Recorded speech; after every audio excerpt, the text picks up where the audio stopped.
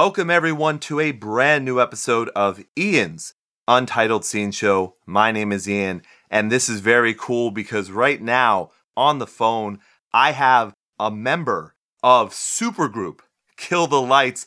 It is Travis Montgomery. Travis, man, how are you doing today? Dude, I'm doing great. How are you doing? I am not doing too bad, and I think the first thing I want to say right away is, how does that moniker of supergroup still feel to you? Do you like that? Man, it's weird, but it's awesome at the same time. Yeah. I've heard that thrown around a lot over the past, couple of weeks, seeing reviews come out and also doing other interviews and things like that. Yeah. And it feels good because, I guess growing up, but mostly after I started playing guitar, Dream Theater was a huge, and it's still a huge influence. They're always considered a supergroup. So to have that word thrown around with us is kind of like, wow, because that when I hear that word, I think of guys like that. Right. Yeah. So you might as well, get used to it for a little while, I would think, because this is, I would say, the first supergroup to come around in a while, at least in the scene, for sure. So it's got to be kind of cool to hear that, just like you said. So we're going to talk about a ton tonight. But one of the first things I really want to get out there too is I want to make sure I have all of this correct, and I kind of need a status update from you. So Right now, I've got you in 5 bands currently. Is that true? I'll name them off. I don't even know. Okay, I'll name them off for you, and we'll see if we got this right. So I've got, obviously, we got Kill the Lights. We've got Maytao. Mm-hmm. We've got the Jeff Loomis Band. Right. We've got Nociceptor. Mm-hmm. And then, of course, Threat Signal. Now, am I missing anything else? No, that's it. Wow. Okay, that is impressive. Now, I think... you nailed it. Okay, good. I mean, I've been following your career for a long time, so this is very cool to be able to catch up with you on this brand new band, which I'm a fan of, but also to kind of get an update on what else you're doing. So before we get into everything Kill the Lights, what is the status of these bands? You have like a quick update you can do, because I think the big thing is some of the band members that you're currently with in Kill the Lights are no longer with their previous bands, but you're still with yours. Yeah.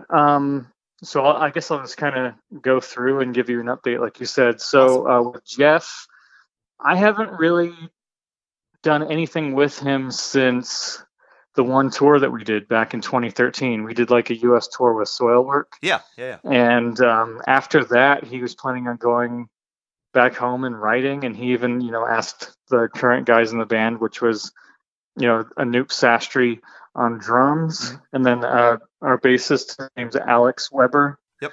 And, he was going to actually have us on the album and stuff like that. And then he just got crazy busy with Arch Enemy. Right. And that just kind of took off for him. So that didn't ever really happen. I know he is working on another solo album, which is awesome, but our schedules will just have to line up depending on if he's going to keep the same live band or not, or if he's even going to tour at all for it. I see. Okay. So that's it for Jeff's stuff. Maytao, I did a second album with her a couple of years ago. Yep. And she's kind of just still doing the YouTube thing, and she hasn't brought up doing any other tours or another album, and she knows that I'm currently busy with Kill the Lights, so yeah. I don't think she's necessarily trying to push anything. Okay, gotcha. Yeah. So Nociceptor, the last thing that we put out was the second album that I was actually a part of. We put that out. Jeez, I think that was 2017. Yeah, I want to say 27. It was Penumbra, right? Yeah, Penumbra. It was like early 2017, like January or February or something like that. So the reason we haven't done anything since then is because I'm the main writer. Okay. So JD and Scott, the vocalist and the bass player, those guys are 2 of the founding members. And they did an EP before I was a part of the band. Called The Sum of All Scars. And so they wrote all that stuff together. And then once I came into the picture that's when things started to change up and I became more of like a primary writer. Ah, So at the moment, they kind of rely on me to write the material, but because I'm so busy with other things, yeah, it's kind of hard for me to find time to delegate towards that. And I'd that's why there's imagine so. such, Yeah. yeah, that's why there's so much time between releases with that band. Right. And that makes total sense. Sorry? Oh, no, that makes complete sense. No, I totally get Yeah, that. Now I know Threat Signal, obviously, right. that would be your main, what you might call your main band, and you had Yes. Disconnect come out in Yeah. 2017. So what's the status with them? Our vocalist John, he's in another band now called A Monolith with some of the guys from Devin Townsend Band Oh, and Strapping Young Lad. okay. I'm gonna have to check that out. All And right. yeah, they just put out an album not too long ago as well. Oh, wow. So it Okay. just happened, yeah, so it just happened that John and I ended up jumping into different projects around the same time, Hmm. and now we're kind of doing our own thing. But again, that's another case of me being the main writer in that band, and I have been for the past couple of albums. Hmm. So if I'm not writing material, nothing's really getting done. Right. And Kill the Lights has been my focus for like the past couple of years. So Disconnect came out. We did maybe like one or two small tours, and then I randomly, got hit up by Moose, Yeah. and it's been my focus ever since. So that's I didn't. The band is still a thing. I never quit the band, but it's definitely not. It's not my focus at the moment, Yes. and Right. it's not John's focus either because he's got a monolith to focus on. Right. Okay. All right. Well, thank you very much for going through that. I Yeah, really appreciate it because, yeah, I know a lot of people listening are very, not only were they excited about the bands that you're in and, past music, but then also Kill the Lights. So you mentioned that you kind of got started with that around 2 years ago or so. And I know hmm this is very cliche, but I know not everyone knows the story of how this all came together. Do you mind right, at least telling the part about how you got involved with everything? of course. So I actually got brought into the project. It was like summer of 2018. Okay. So it would have been like May of 2018. Hmm. Um, I was just hanging out at home, nothing really going on. I was kind of thinking like, man, I wish I was doing stuff musically. Threat Signal wasn't really doing much. And then all of a sudden I check my email and I have an email from Moose, and I'm like, okay, it just says Moose on there, and it said, has like music stuff in the title. I'm like, what is this? And I check it out, and he's like, hey, my name is Moose. I'm a founding member of Bullet for My Valentine. I played drums. He's like, I haven't been a part of the band for a couple of years now, but I've got a new project, and you know, I have Jordan from Still Remains on guitar, and Yep. I've got James from Throw the Fight on vocals. Let me know if you'd be interested in hearing some music. And I was like, is somebody messing with me right now? Because like you don't expect somebody like Moose just to send you an email and be like, hey, you want to be in a band together? Yeah, right. Um, so I was like, yeah, for sure. I definitely like to hear some music. So he sent me over a demo of what was the Faceless Yeah. at the time. And I was like, man, I love this. This is different from what I've been doing throughout my career, but it's exciting because it reminds me of like early 2000s stuff that, kind of like Kill Switch type things that I'm a huge fan of. Yeah. So he's like, okay, cool. Well, I live in the UK, so I'll get one of the other guys to give you a call, and you guys just chatted up for a bit. So Jordan gave me a call, and we talked for like an hour or so, just kind of feel things out and get an idea of what was going on. And he was like, you know what, just send a demo of a guitar solo over, and we'll check it out. Ah. So they expected for me, for it to take me like a couple of days. I literally sent them back a demo in like 4 hours.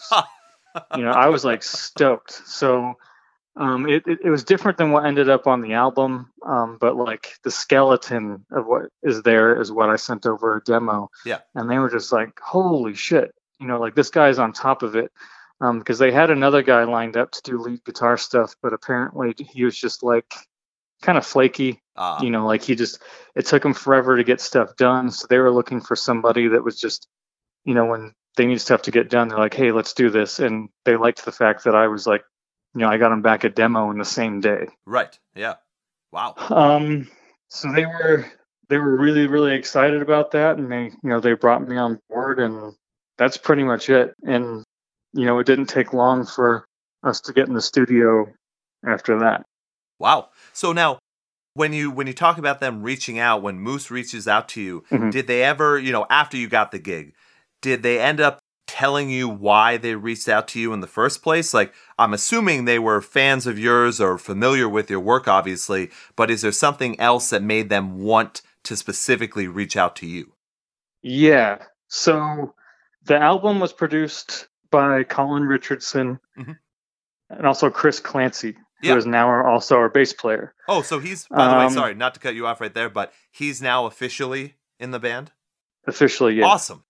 Now there's even more of a supergroup right there. So that's great. Yeah, it's actually the perfect fit, because not only did he help kind of write the bass parts, but he also tracked a lot of the backing vocals on the album. Right. So it ended up being perfect, because now when we do it live, it should sound exactly like the album. Yeah, for sure. But Chris helped produce the album, and the other guys were, planning stuff with him and Colin to go in the studio, and they're like, man, we don't have a lead guitarist lined up, and like, there's a lot of places for solos. And the guy they had at the time, I don't really know who it was, just apparently wasn't working out. So they asked Chris if he knew anybody. And luckily, Threat Signal had toured with his previous band. We toured with him way back in 2010. He was in a band called Mutiny Within. Exactly. Yeah. So I got to know Chris from touring with him back then, and we kind of, we chatted a couple of times over the years, but he was like, yeah, I know a guy, but he's in a band. I don't know if he's available, but I'll, here's his info, and hit him up. And apparently they watched some of my Instagram videos, and this was like, holy shit. Oh. Like, yeah, we got to try to get this guy. That's great. So, after Chris recommended me and they watched some of my Instagram stuff, that's when they decided to reach out and see if I was available. Oh, okay. Well, that is very cool, because you beat me to the punch on one of the questions. Was I had seen the live stream that you guys did, the previous week, where it was like 20 something minutes long, and you guys were playing directly from the center. And that was a very cool experience to see that, but then also to see Chris there. Yeah. And not really know what his place was going to be. So that's very cool. Very cool to hear that he's full-time in the band. And it's cool that kind of all came around to you actually getting into the band in the first place. Right. Very cool. Well, now let me ask you, just because I brought that up, that live stream that you guys did, what was that like for you? Because everyone was in their own separate area, and it sounded really, really good. It sounded like the band was together. Right. How was that for you as a player?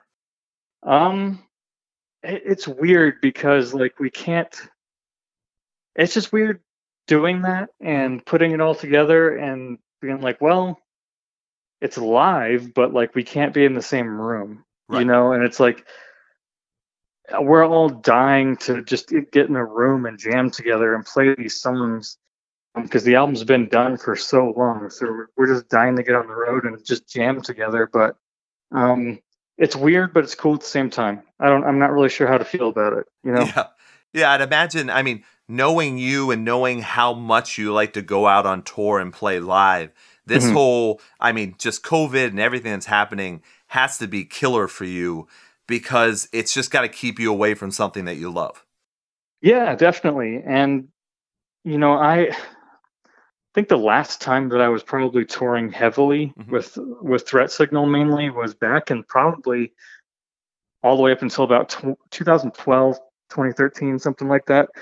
But I haven't really toured much, in the past 6 or 7 years. It's kind of been, Maytal had a couple tours. I did stuff with Jeff, and then Threat Signal did stuff off and on. Right. But I haven't done heavy touring in quite a long time. So I was really excited to get back out on the road, and we had touring plans, and then COVID hit, and it's just like, man, what's going on, Absolutely. Now, I'm assuming that tour was pretty comprehensive. I would assume, especially, getting the supergroup together, having this big album come out, The Sinner. I would have thought, especially with, trying to sell the album while you're also out on tour, would have been a big deal as well. Was all of that planned out, or did COVID even stop that before it even became something to come to fruition? A bit of both. So the Fearless, our label, Yep. their plan was for us to be on tour when the album came out. Yep. And the album was originally supposed to be out in like May or June. Ah, okay. We had a date set. It was ready to go, and they were, trying to find a tour. And we were even planning stuff for now, like in the fall. And then we had Download Festival and all this stuff. So there were a lot of things in place that kind of got pushed, canceled or moved around. Okay. All right. Yeah, that's got to be extremely tough. And then right now, when you mention not being able to be even in the same room, there are bands out there that are doing those, larger production-filled live events where, you pay a certain amount of money and you can actually see the stream as well. But right, how many people in the band right now are overseas? Right now it would be two of the guys. Yeah.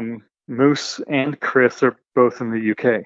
So that means most likely, especially with travel bans and probably not wanting to fly yourself anyways, to have to go over there or for them to come over here, the only way you guys can technically play live is by doing what you guys did the previous week.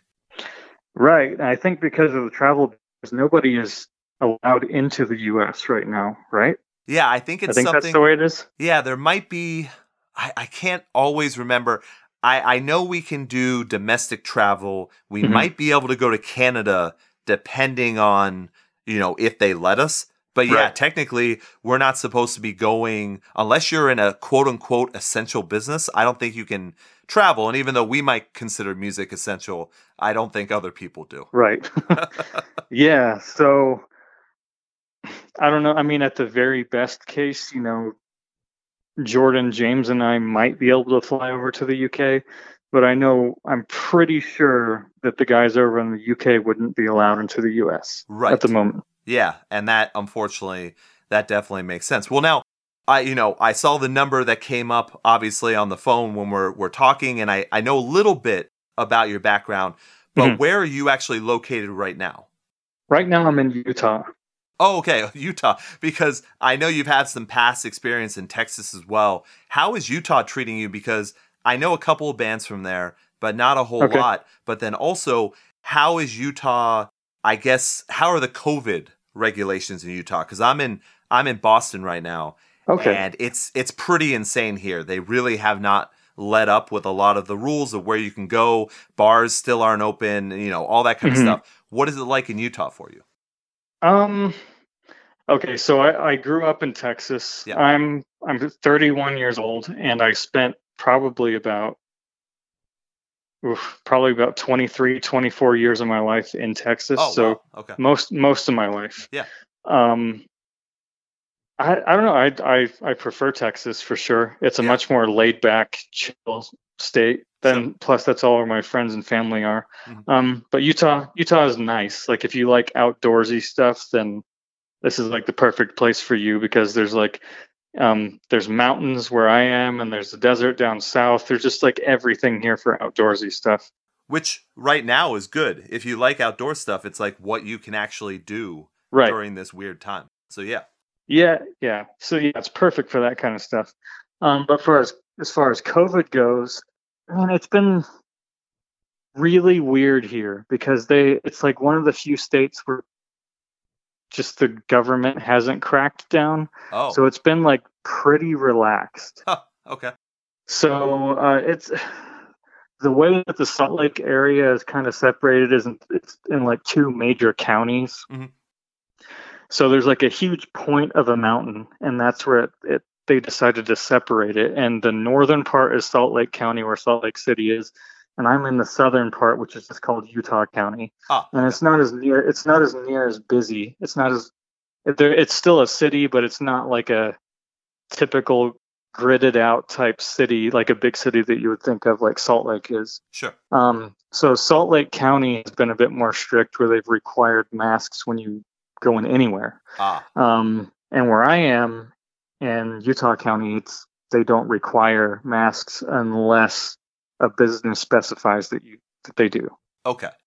And as far as I know, like some bars are even open, Wow. and even then, like, you to wear a mask until you sit down at a bar, Yeah, obviously, right. so you can drink or eat or whatever. Sure.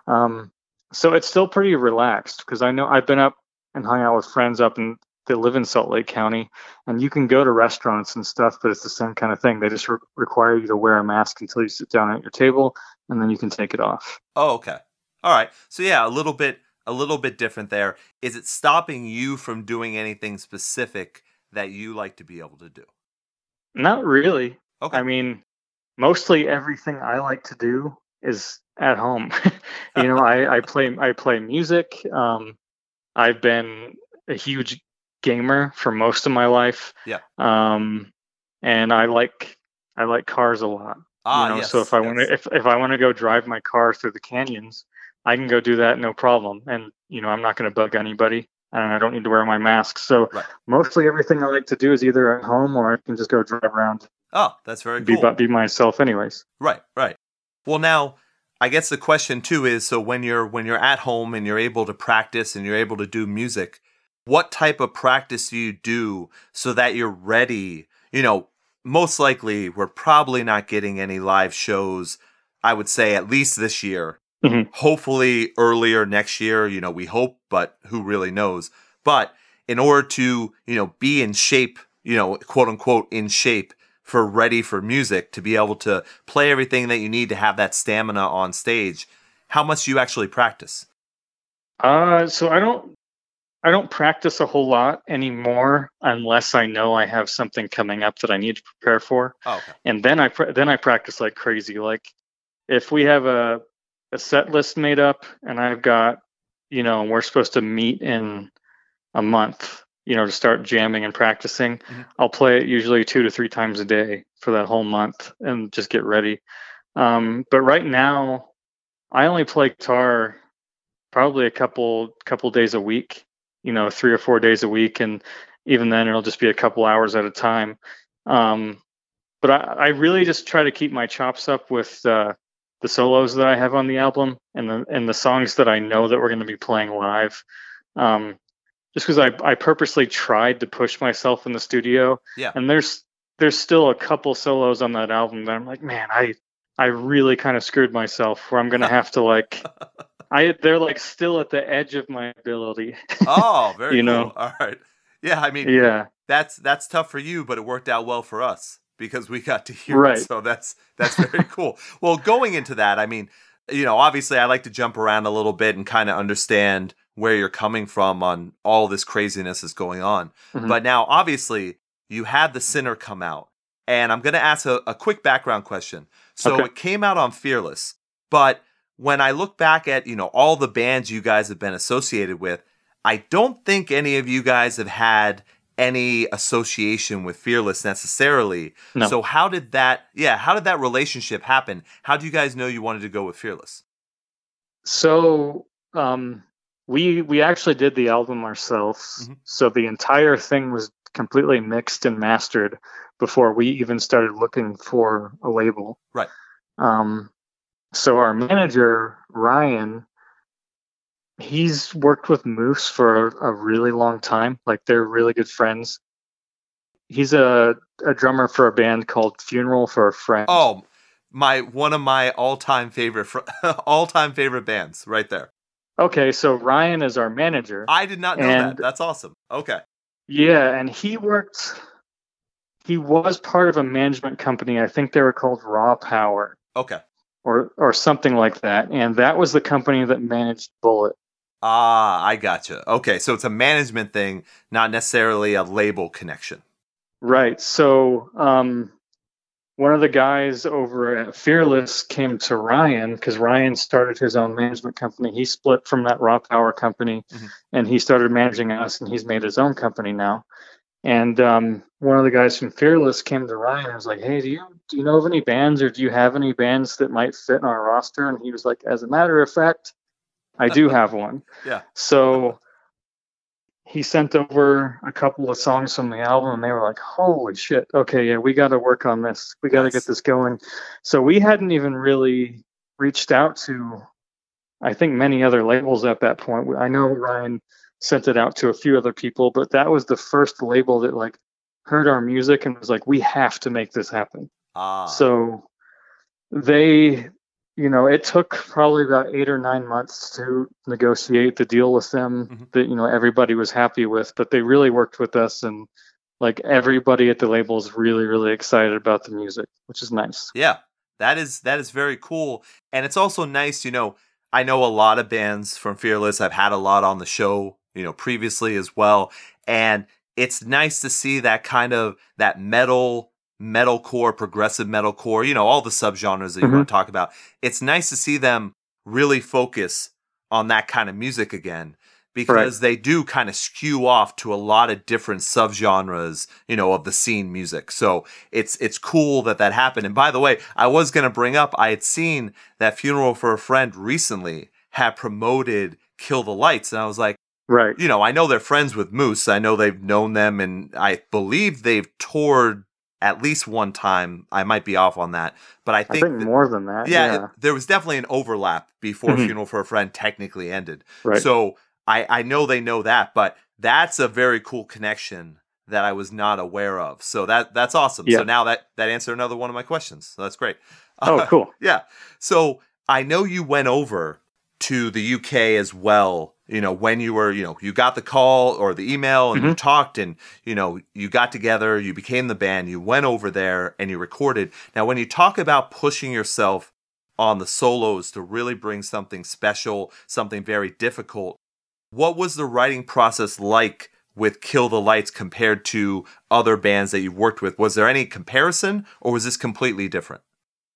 It, the same and very different at the same time, because the way that I generally write things is I'm the kind of person that will like write, and I guess the other guys in the band are the same way, but like we'll write entire demos and bring that to the table. Ah, Whereas like I know other bands, friends of mine in other bands, they might work in the same room with their band and write all together, or they might just write, the structure of a song and then bring that to the band and be like, all right, let's finish this together. yeah. But Jordan and Chris and I generally write an entire demo, until it's like pretty much completely done, and then we'll send it over and kind of tear it apart. Ah, okay. So that didn't necessarily change. Like the way that I did solos, I did the entire thing and then brought those over into the studio. But the different side of it, and this is the first time I've ever had this, and it's really nice, is actually having two awesome producers there sitting in the room, tearing it apart and helping me rewrite, every single solo on the album. Wow. Yeah. So what they did, so Chris was the one in the room every day while we were doing lead guitars, and he was the one that actually helped me restructure the most. Mhm. And then Colin would come in the room and he'd kind of give his final approval, or if parts were off, he'd be like, "Yeah, I don't know about that part. Let's, you guys rework that." Um, but it was nice because Chris kind of reined me in a bit.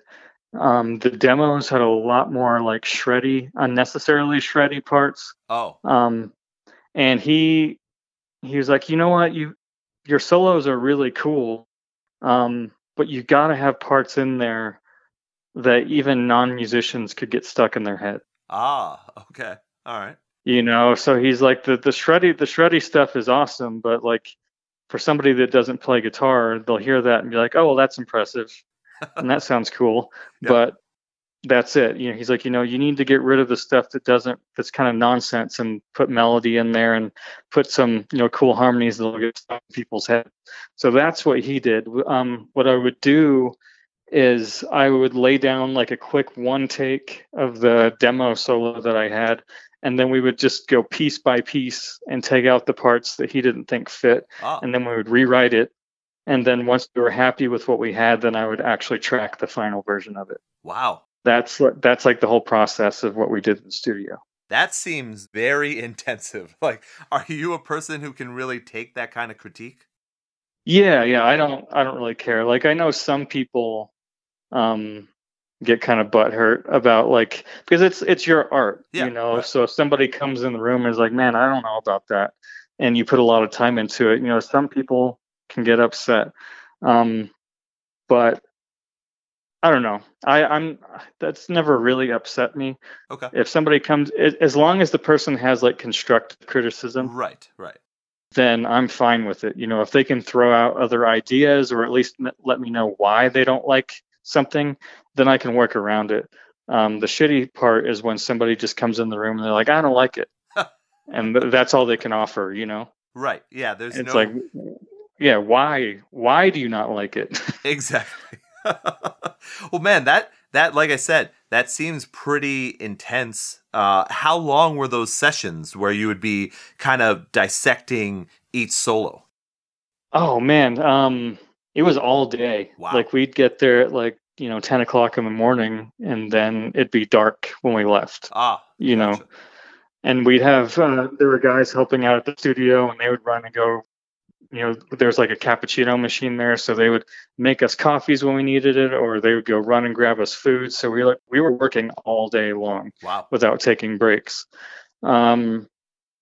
So there were a few that I actually wrote in the studio too. Mm-hmm. So those days took especially long. Right. But it was definitely like a 12-hour day type thing. Damn. Well, Yeah. what was it like? So that's the solos. Now, what Mhm. was it like? Did you do that completely separately with your producers, Mhm. or did you also work with Jordan and Chris at the same time? Well, you're already working. So with Chris, it was yeah.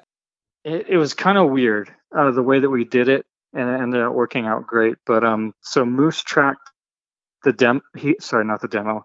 Moose tracked the drums first, Okay. and they did that at a completely different studio. They rented out this place called Chapel Studios, Mhm. just because Colin had worked on previous Bullet albums there, and him and Moose really liked the drum sound. Ah, okay. So they did that, and then I think Jordan flew in at the end of those sessions, and they started guitars like a couple days later. So I flew in after they'd already been tracking guitars for like a week, Okay. the rhythm guitars. And that was actually the very first time I ever met those guys. Wow. Was when I flew out and got to the studio. So Jordan tracked like 99% of the rhythm guitars. Okay. And just for consistency's sake, and just because he actually did a lot of the writing too. Mm-hmm. So he tracked a lot of the rhythm guitars, and then at the time we didn't really have a bassist set in stone, and we were talking about who were we going to get. And at the time they knew this guy Davey, who was in a band called Glamour of the Kill. Oh yeah, sure. So Davey came out and like tracked a couple riffs on one of the songs, and he was actually in the band for like a short amount of time. He was in the music video for The Faceless. Ah, I see. Okay. But he ended up having to leave for some reason. So Jordan and I ended up tracking the bass together. Ah.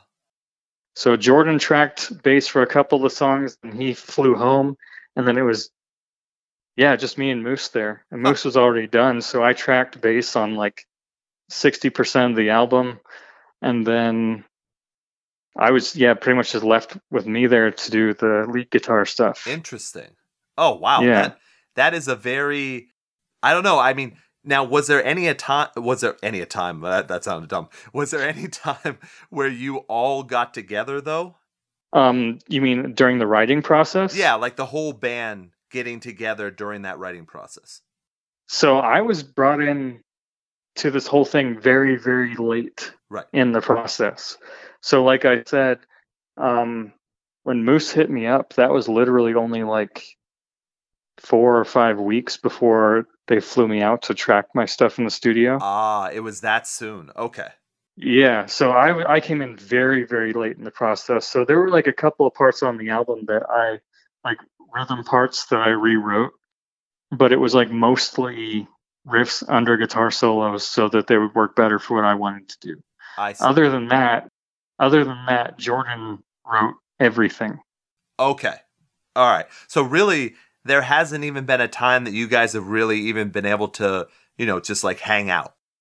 Up until that, well, we did have points that we could hang out during that trip. Oh, Like okay. after we were done during the day, we'd go out and go to the pub and get drinks and hang out and do stuff like that. Yeah, okay. So based on, getting to know everyone's personalities and things, you think this would work as a touring band?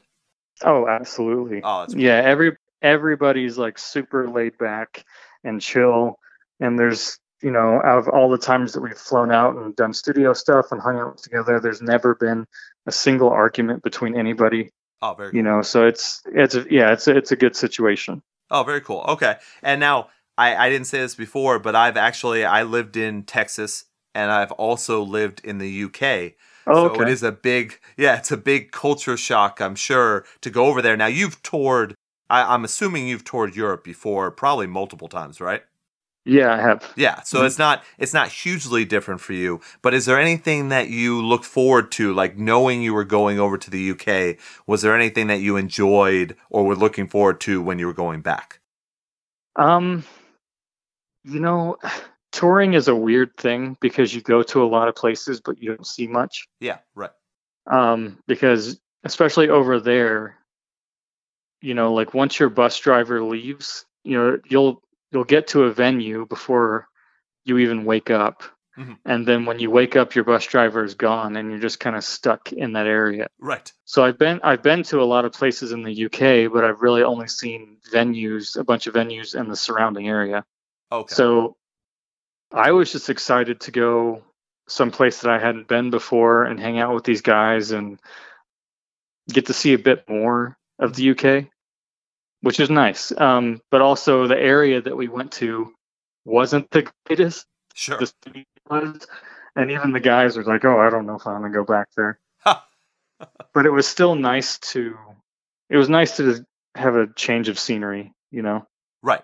after being in Utah for so long. Exactly. And then also, I mean, not even knowing what was going to happen with COVID, where you really can't travel at all, Right. basically. So it's like I actually went over to UK in January. I went over to Liverpool. Okay. So I was hanging out there with some people, and it was kind of surreal to get back. And that was when most things started to lock down.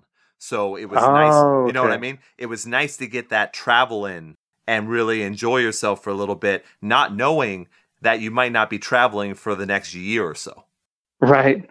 Yeah, the area that we tracked the album in is Blackpool. Yeah. Oh, yeah. Well, I can understand why you don't really want to go back there.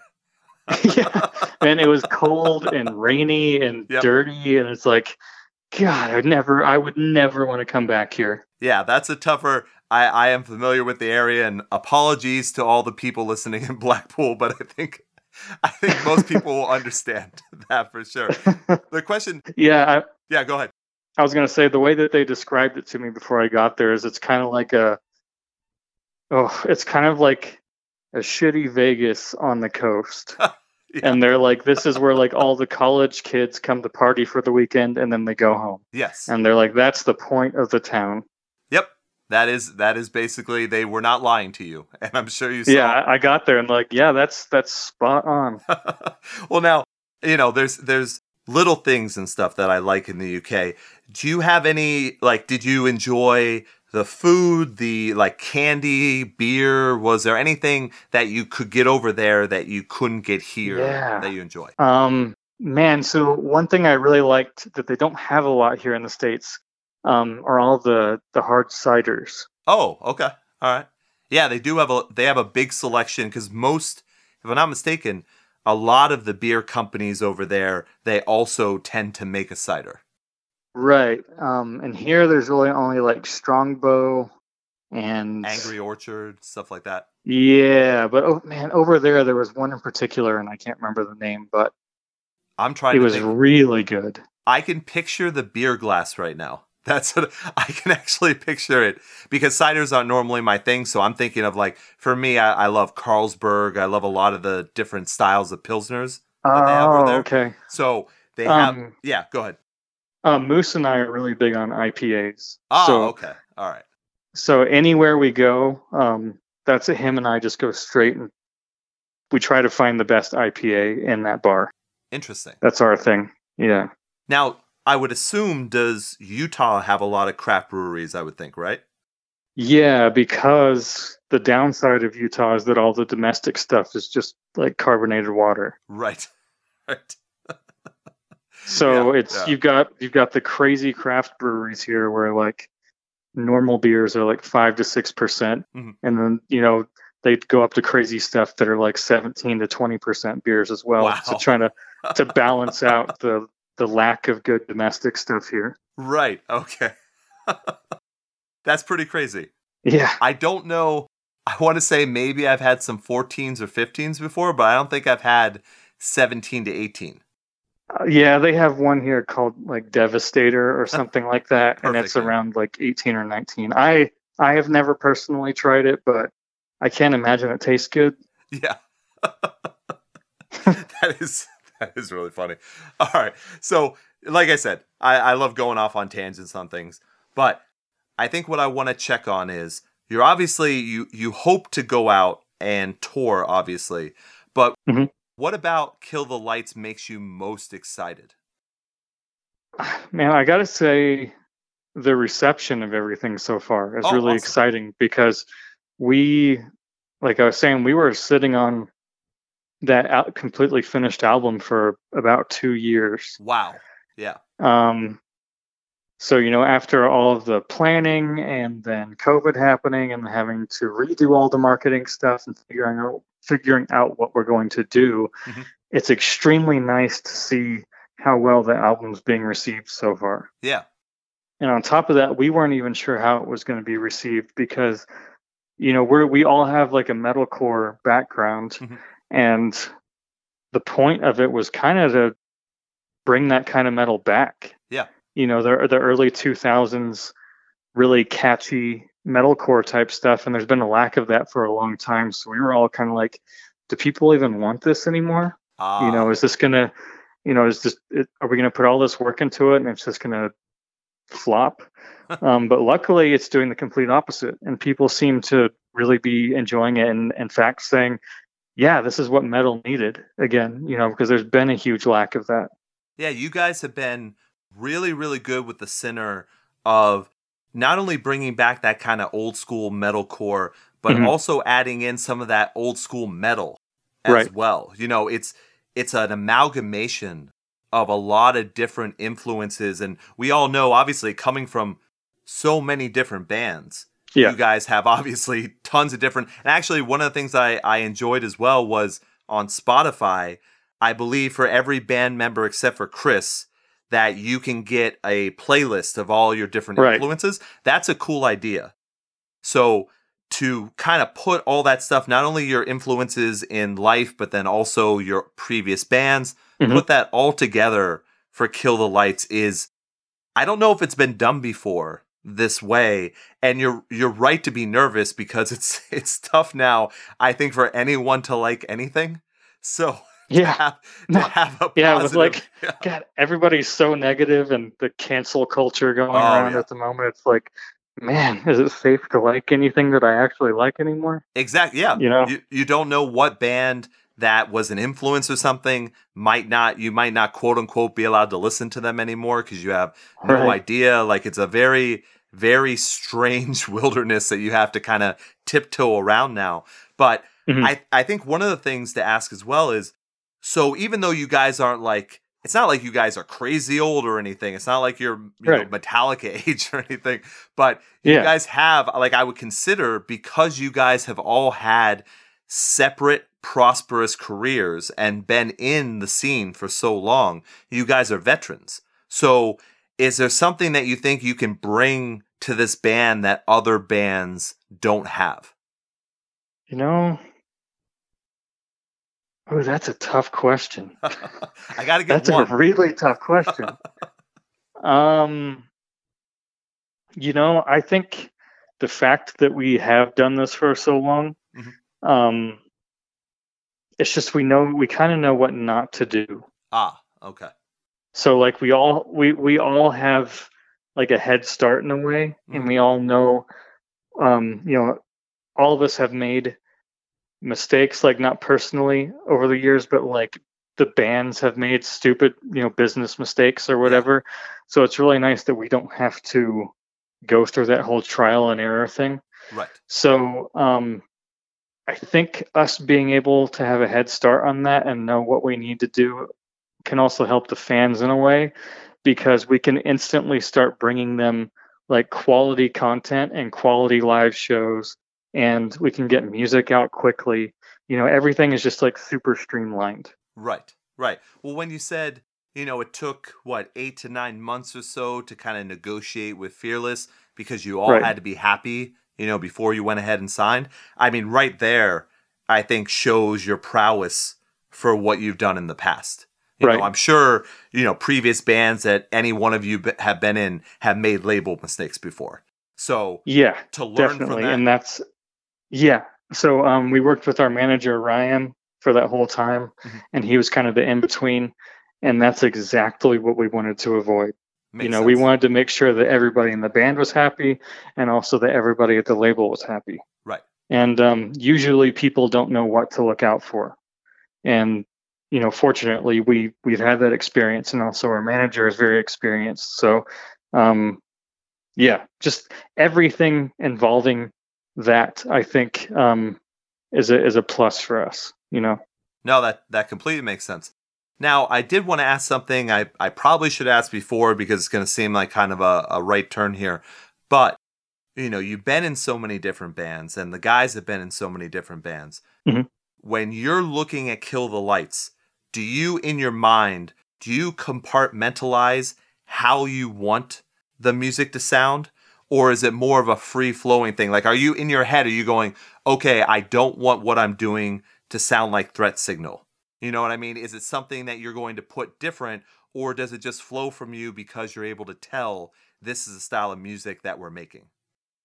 It's a bit of both. But one thing that we consciously did was, I guess I wasn't a huge part of the writing process on the first album, but we have already been writing a lot for the follow-up. So awesome. Now I'm getting to experience that now. But we haven't wanted to put any restraints on anything. Okay.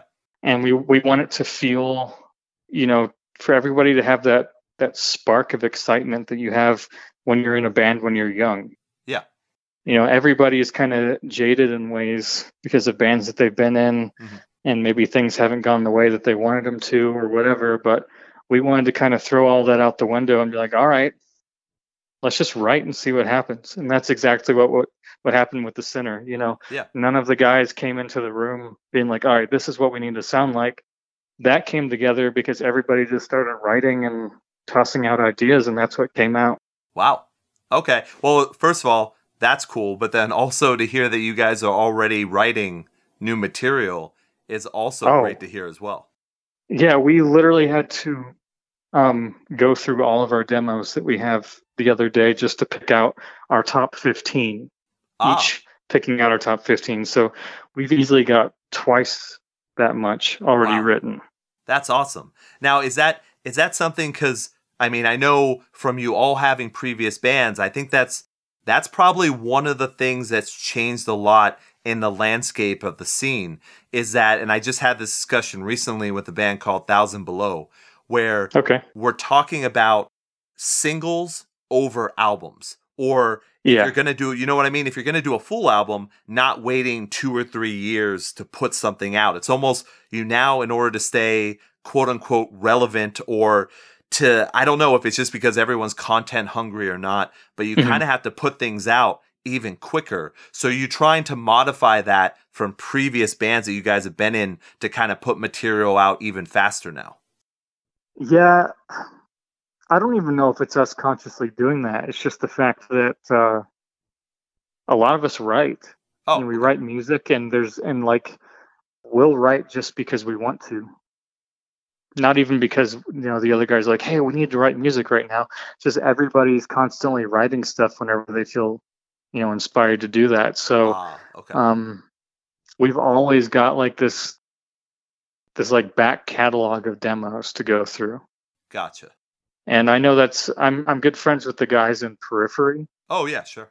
I've known Misha for a really long time, and I know they've got like albums and albums worth of material that they can just dig through whenever they're like, hey, I need an idea. Right. And I like having the ability, we don't have near that many songs in a back catalog yet because we're still new, but it's nice to be able to just go back through demos and be like, oh, that's cool. Let's work on that. I see. Okay. Yeah, I mean, if you were to have anything close to what Periphery has right now, that would be insane. I mean, I think there was a time where they were putting out like double albums every less than a year. So they were putting out albums almost once a year for a while. But I write all my music on my computer first before I demo it. Okay. I use this program called Guitar Pro, and I actually, I tab out all of my music, everything I write, I tab it out just because if I'm not constantly playing something, I forget it. So it's mostly just because I don't have like this crazy memory to be able to, write something and then years later recall it and be like, oh, that's how you play it. I'll forget it if I don't play it for, a couple of weeks. So I have riffs all the way back from when I was high school. Wow. In high school, still on my computer in Guitar Profile. So like I personally have like a massive back catalog of riffs and demos that I didn't use for other bands and things like that I can go back and work on. Huh. That's really interesting. Now, you've been doing this for so long. If you were to, I know you tab everything out, but if you were just to hear, one of the tracks on the Sinner, mm-hmm. would you be able to, just by hearing it, know what you're supposed to be playing? I can get really close. Like I don't have perfect pitch in any way. Okay. But because I've transcribed so much music over the years and just how long I've been playing, I have really good relative pitch. Okay. So like if I hear something, I'd say like 75% of the time I could like pretty much immediately know what area on the neck of the guitar that's being played at. Mm-hmm.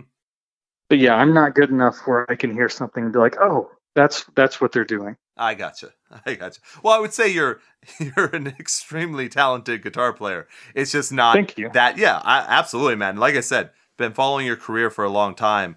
Like you're one of my favorite guitarists, so that's why this is awesome. Yeah, and then like I said, Kill the Lights with the Sinner.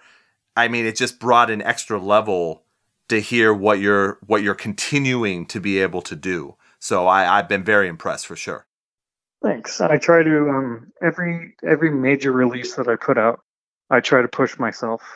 And like I said, I write all of my solos in Guitar Pro first, and then I learn how to play them.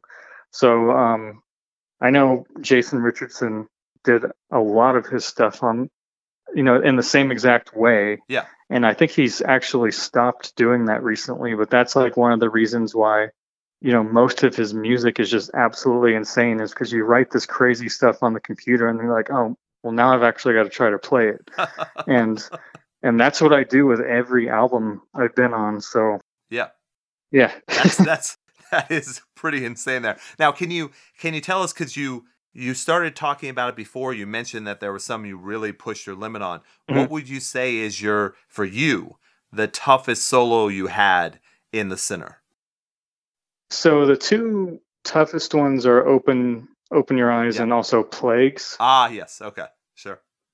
Plagues is the one, that whole very first part of it, it's just like, I wrote it and it's always like 5 BPM or so faster than what I'm comfortable playing. Okay. Like no matter how much I warm up, every time I get to that part, I'm always like kind of shocked at how quick it is. Because it's really uncomfortable to play. I see. Okay. There's a lot of like string skipping and stuff going on. So like you're having to mute the string in the middle and you're skipping over it. And it's all like really quick patterns. So it's like, if it was just like 5 BPM slower, it would be way more manageable. But it's like just past that point of like, doesn't matter how much I warm up. It's one of those things where live, I'll probably only be able to nail it like 80% of the time. But yeah, if all of a sudden you were to get that call, hey, we're going to be going out on tour, you're going to need about a month or so, like you said, to kind of get as close as possible, right, to make sure that you're there. Yeah, I practice that solo every time I pick up my guitar just to keep it fresh and, um, try to get better at it. Hmm. But if I was practicing that every day for a month, I could do it. Okay. Yeah. But it's just because it's not because I'm not putting in the crazy amount of practice that I would if I was actually preparing for something. Yeah, it's definitely a weird time right now too because Right. everything's up in the air. So yeah, that makes Yeah, it's like sense. I got to keep my chops up, but also for how long? Like, how long am I going to have to keep practicing and not knowing when I'm actually going to have to, play these songs? Right. Well, now I guess that leads into, do you guys have plans for doing more of those kind of streaming events like you did before? Nothing being talked about right now. Okay. I know the Fearless wanted to do that because a lot of their bands are doing that, and there's a bunch of other bands doing it right now. So it's kind of the thing to do. Yeah. So they figured it would go really well. But there's no plans to do another one anytime soon. Okay. All right. All right, Travis. Well, I think, I looked at the time. We are getting to around an hour, and that's when, some attention spans kind of wane. Right. So I think this is kind of a good place to end here. And I just wanted to once again mention I was blown away by Kill the Lights. I was not expecting, when they first started the promotion, I wasn't really sure. I saw the lineup. I was like, wow, I like all these people, but is this going to come off the way that they want it to? Yeah. And it did. It really did. Awesome. Yeah, the Sinner's That's good been, to hear. Yeah, I mean, it's been one of those things where it, like I said, it came out, you kind of heard the rumblings of it, and obviously you guys put out the cover single, so we got an idea of what it could be, but even that single is not like The Sinner. So No. It brought back, just like you mentioned, it brought back that nostalgia while also being fresh. Mhm. Which is something that is very difficult to pull off these days. So I congratulate That was our you goal. on that. So Yeah. that's good to hear. No, absolutely. Definitely congratulations on that. So Thank you. yeah, absolutely. I'm going to have links in the description of the episode so that everyone can follow you on social media, follow the band on social media, pick up The Sinner, pick up some merch, because obviously right now with everything that's going on, that is the best way, or one of the best ways anyways, to support artists, is to make sure you really, let them know Right. that you're enjoying what they're doing and giving that source of income. But is there any other better way right now to support you guys? Man, honestly, I think because, even though we've all been doing this for a long time, we're starting fresh. We're a new band. So streaming the album or buying our album, whatever you can do to help that way is the best thing you could be doing right now. All right, yeah, and I hope people are, I will certainly recommend that people do. The Sinner has been on repeat for me. I've been able to put it not Nice. only in playlists, but also listen straight through. And that is actually, by the way, that is one thing I did want to mention to you. 11 tracks with no filler. That was awesome. Oh, that's good to hear. Yeah, I look, when someone does a concept album, it's cool to hear an intro, something like that, hear an interlude here and there for sure. But to come out of the gate swinging like that with 11 straightforward metalcore tracks like that was a great idea. Awesome. Yeah, man, we gave every song a massive amount of attention. There wasn't one song on the album that we just kind of brushed off. Every song got its, definite amount of attention when writing and tracking it. Absolutely. And I know people, I hear it. I know other people hear it because I hear the chatter of what's going on in the scene. So I know people are saying the same thing. So man, Travis, once again, this was awesome to be able to talk to you. Like I said, been following your career for a long time. So, being in this industry for over 7 years and now finally being able to do this, thank you once again for coming on the show. Oh man, thank you for having me. This has been really cool. Thank you, man.